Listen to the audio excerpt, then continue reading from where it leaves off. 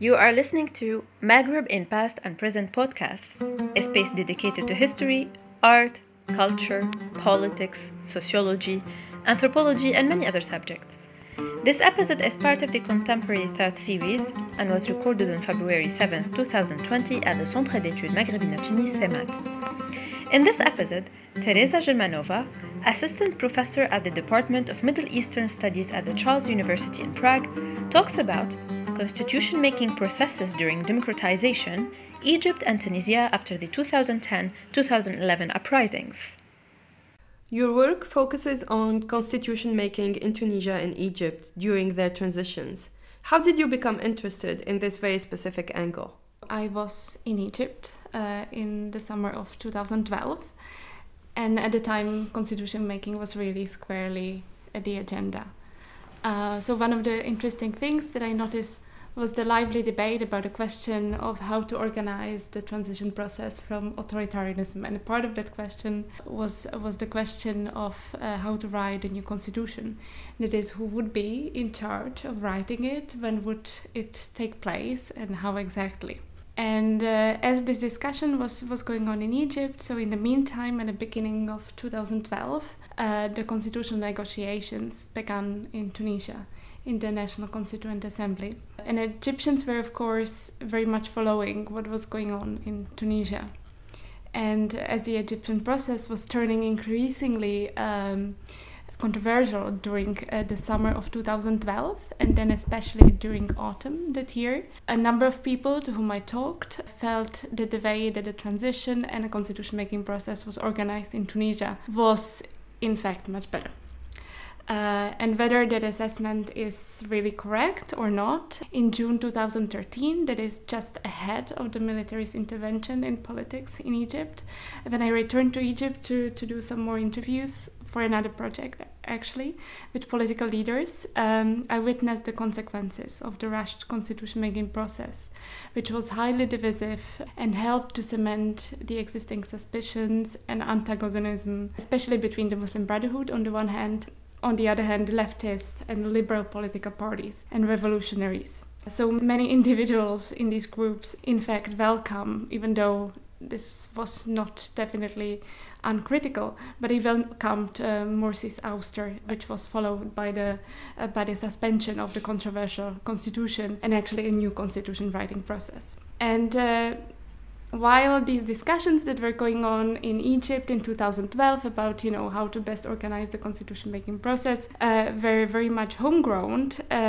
they also mirrored a global trend. And that trend is that for around 2 decades, because before people took streets in late 2010 and beginning of 2011 in Tunisia and in Egypt to protest against Mubarak and Ben Ali's regimes, for around 2 decades before that these protests took place, international organizations involved in peace building and democracy promotion, such as the UNDP, the International IDEA or Democracy Reporting International and others, they started to invest increasing resources in programs that focus, sometimes exclusively, on the processes of creating constitutions and their implementation rather than simply on the constitution's content.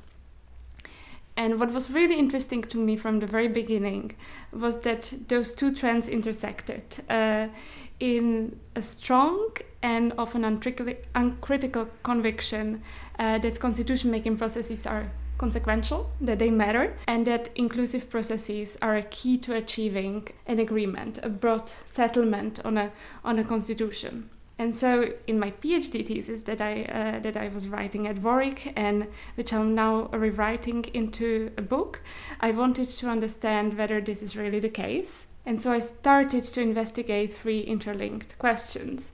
And the first one is what inclusion actually means, as it can mean many things. I later understood, depending on who's talking about it. So it can range from the involvement of the public to the representation of political parties, but it's also about not only about who is involved, but it's also about the extent to which they're involved, meaning how much leverage do these forces actually get, how much they can influence the constitution. So that was the first question: what does inclusion actually mean? And the second question that I became interested in is why is an inclusive process eventually put in place in some contexts, such as Tunisia actually, and not in others, like in Egypt. And my final question that I wanted to understand better was how exactly these different types of inclusion actually can influence constitutional agreement. Can you elaborate on what makes the moment of constitutional bargaining important in a political transition context? I think that in both Egypt and Tunisia, citizens as well as organized political groups, such as political parties, understood from the very beginning that changing the constitutions could bring, well, one thing, a symbolic end to the regime, but also more practically that it could put on paper some of the guarantees, some of the goals of the revolution, namely the guarantees for civil and political freedoms, and a more accountable political system where power is distributed and not concentrated in hands of a few individuals. And actually the demand for electing Constituent Assembly and writing a new democratic constitution was in fact very straightforward from in the so-called Second Kesba protests from early 2011 that happened in Tunis. They came at a time when it became very clear that although Ben Ali, already left Tunisia, so the dictator sort of disappeared overnight, his regime did not. And so, the demand of writing the new constitution was something that people understood was something that could create the needed rupture and make sure that the revolutionary goals will be actually. And also what I wanted to add is that already before the revolutions in both Egypt and Tunisia, constitutions were used by the former regimes to empower them and to help them to restrict rights and freedoms and also to restrict political pluralism. And as Nathan Brown shows so well in his book, Constitutions in an Unconstitutional World. And people grasped that, people understood that. And so it's not really surprising that they understood the importance of changing the charters when the democratic window of opportunity opened in 2011. And I also wanted to mention another reason why constitutional talks are so important and also so fascinating to research. And this is the fact that it usually takes a coalition of political forces coming from across the political spectrum to pressurize their authoritarian presidents and governments to resign. Yet, what is interesting is that while these loose coalitions may agree on overthrowing the dictator, they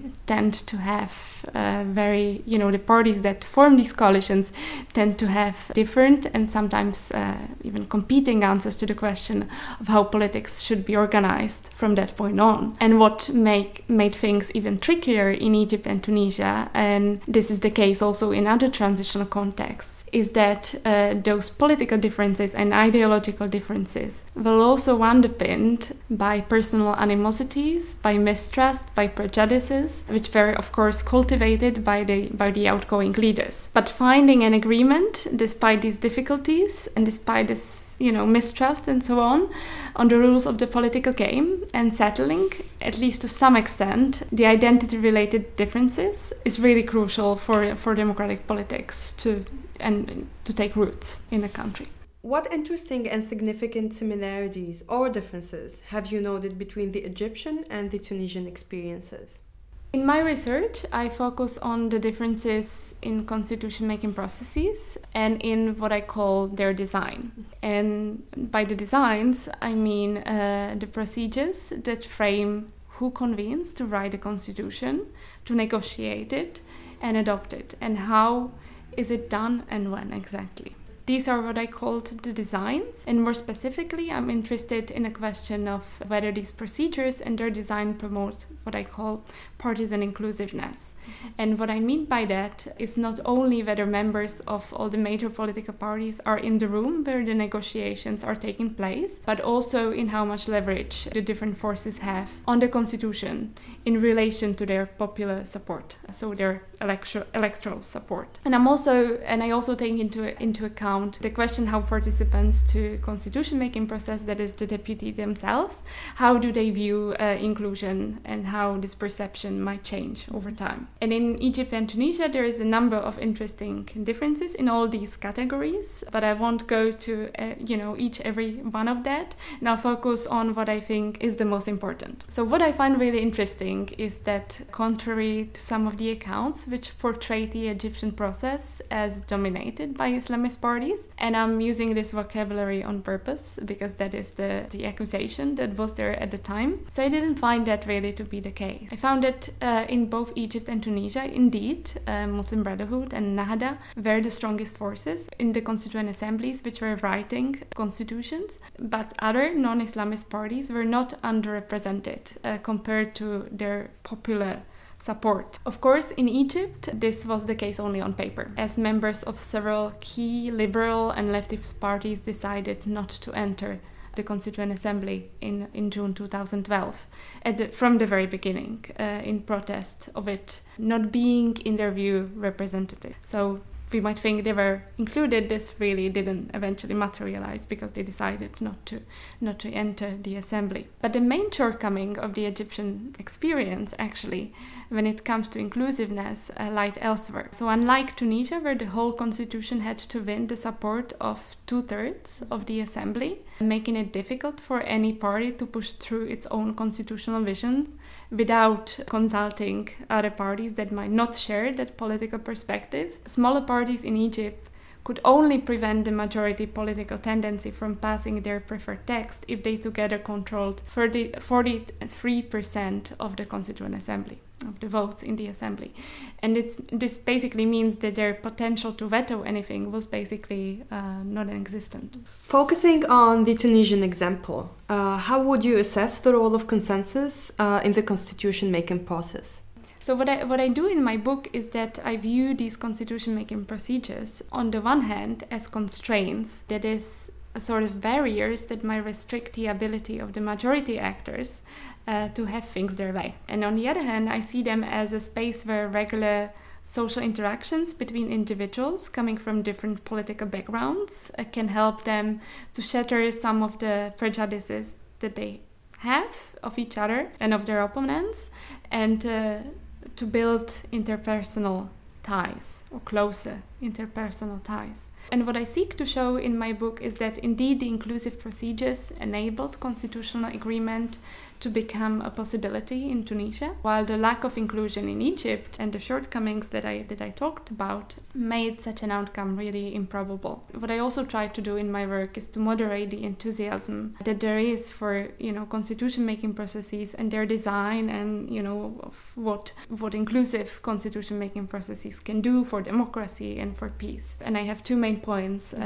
to that. So first, I think that on its own, even an inclusive design is not enough to guarantee a broad-based constitutional settlement. And this is clear in Tunisia. The constitutional agreement materialized only as the so-called progressivist camp in the Constituent Assembly was able to increasingly mold their constitution into a shape that they preferred, especially in the second half of 2013. Mm-hmm. And this was not necessarily because of the fact that the process was inclusive, but thanks to the developments that were going on outside of the assembly, including pressure from the civil society. And the second caveat to the importance of constitution-making procedures is related to the critical but unfortunately under-researched question of where constitution-making designs and their inclusion actually comes from. And what I want to highlight in my book is that Egypt and Tunisia set off on different tracks towards and away from democracy, not necessarily because they followed different constitution-making procedures, but because of the factors that shaped their adoption in the first place. So just to give you an example, to be a bit more specific, I try to show that only some contexts of a transition from authoritarianism and only some power configurations actually drive the implementation of an inclusive process. And in Tunisia, the inclusive process was born, I think, to a large degree from the specific transition path that the country witnessed after Ben Ali's fall, and which involved the appointment of the haute instance, so the interim unelected elected parliament composed of both parties and civil society. And this body presented a favorable power configuration between the different political forces, none of which could actually unilaterally decide the format of the constitutional change. And this was different in Egypt, where the particular constitution making process that was put in place after the revolution was a product of a situation of power misbalance post 2011 on one hand, and the transition process that was guided by the generals of the Supreme Council of the Armed Forces. Focusing on the Tunisian example, how would you assess the role of consensus in the constitution-making process? So I think that a broad-based agreement on a constitution is really important during democratization. And I think the developments in Egypt in 2013 tell us a lot about what happens when such an agreement does not emerge. Although the Constituent Assembly there approved, in November 2012 the constitution, this happened in the absence of most, of the non-Islamist deputies who withdrew from the body earlier that month in protest. And so even though the constitution actually was eventually embraced by voters in a referendum, there was a large segment of political forces who fundamentally opposed the text, and this of course opened the door for the military intervention later on. In Tunisia, in contrast, deputies of the National Constituent Assembly approved the constitution by 200 out of 216 votes, so almost unanimously. And across the political board, politicians agreed that the constitution was a success, and in our interviews I had a feeling that most of them really agreed that the constitution felt like it was theirs, which is an outcome, interestingly, few would have imagined just a few months earlier. So as you know, in July 2013, after the assassination of Mohamed Brahmi, close to 60 deputies of the Constituent Assembly decided to boycott the Assembly's work, and some even called for the body's dissolution. But eventually they managed to find a way to come together. And although some 6 years later there is indeed a talk of changing some aspects of the constitution, nobody really questions, I think, the essence of democratic politics anymore, which was the case in Egypt. But as I'm stressing the importance of the agreement on a constitution, I also think that such consensual politics should not last forever. And reading Chantal Mouffe's work is, I think, really helpful to understand why this is the case. She argues that a healthy dose of conflict is in fact needed for democratic politics to thrive, and that consensual politics in a long run can only, might only be hiding the fact that there might be some important political frictions in the society, and not addressing them might open a way for populism, for example. And one last thing I wanted to add to the importance of agreement on a constitution during democratization is that although I think it is settling on the rules of democracy, coming to an agreement about a constitution is really an important threshold for the consolidation of democracy. And it did underpin the peaceful transition process in Tunisia and help to secure some of the demands of the revolution, such as, the guarantees for freedoms and liberties and so on. It did little to address the other revolutionary objectives, and one of the most important ones is social justice, and I think that really possesses a threat to democracy. Thank you. My final question. In the course of your research, what were the most interesting materials you worked with? Could you describe the significant challenges of working on this specific topic? I think the most interesting materials that I worked with are for sure interviews that I conducted for this project. Field research, can be tricky and challenging, but it immensely enriched my understanding of politics, including the politics of producing a new constitution in the midst of such an upheaval, a transition from authoritarianism. So I was lucky to be able to spend considerable time in Egypt and Tunisia between 2013 and 2020 for field research. And during this time also, the situation changed much. So in 2014, when I was in Tunisia, I could see how the National Constituent Assembly operated, how people, how the deputies related to one another, for example. So this gave me a good understanding of what what I was actually researching, what was going on. But returning later, in 2015, 2016, and now today, also helped me a lot because it allowed me to speak to people who've already, for example, left politics, so they've become more candid in our interviews. And also it enabled me to develop closer ties with some of my interview partners, and so to get, further with our discussions and to really get to the heart of the things. And the amazing thing about doing research in Tunisia is how much open people are to the idea of meeting and, doing an interview. Although I know that I'm particularly privileged in this regard, and I know from the experience of some of my Tunisian colleagues that they face more barriers, that it's more difficult for them sometimes to get access. And also I'm quite conscious of the fact, what a burden might a large number of researchers who descended on Tunisia after 2011 to inquire into what we call the successful case.